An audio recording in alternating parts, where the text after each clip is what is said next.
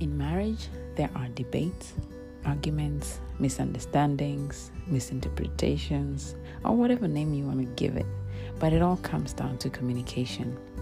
Every Friday, I will be sharing some of the most craziest arguments we've had in our marriage and how we resolved them.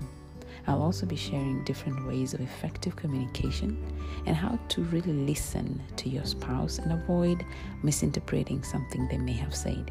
Subscribe so you don't miss out.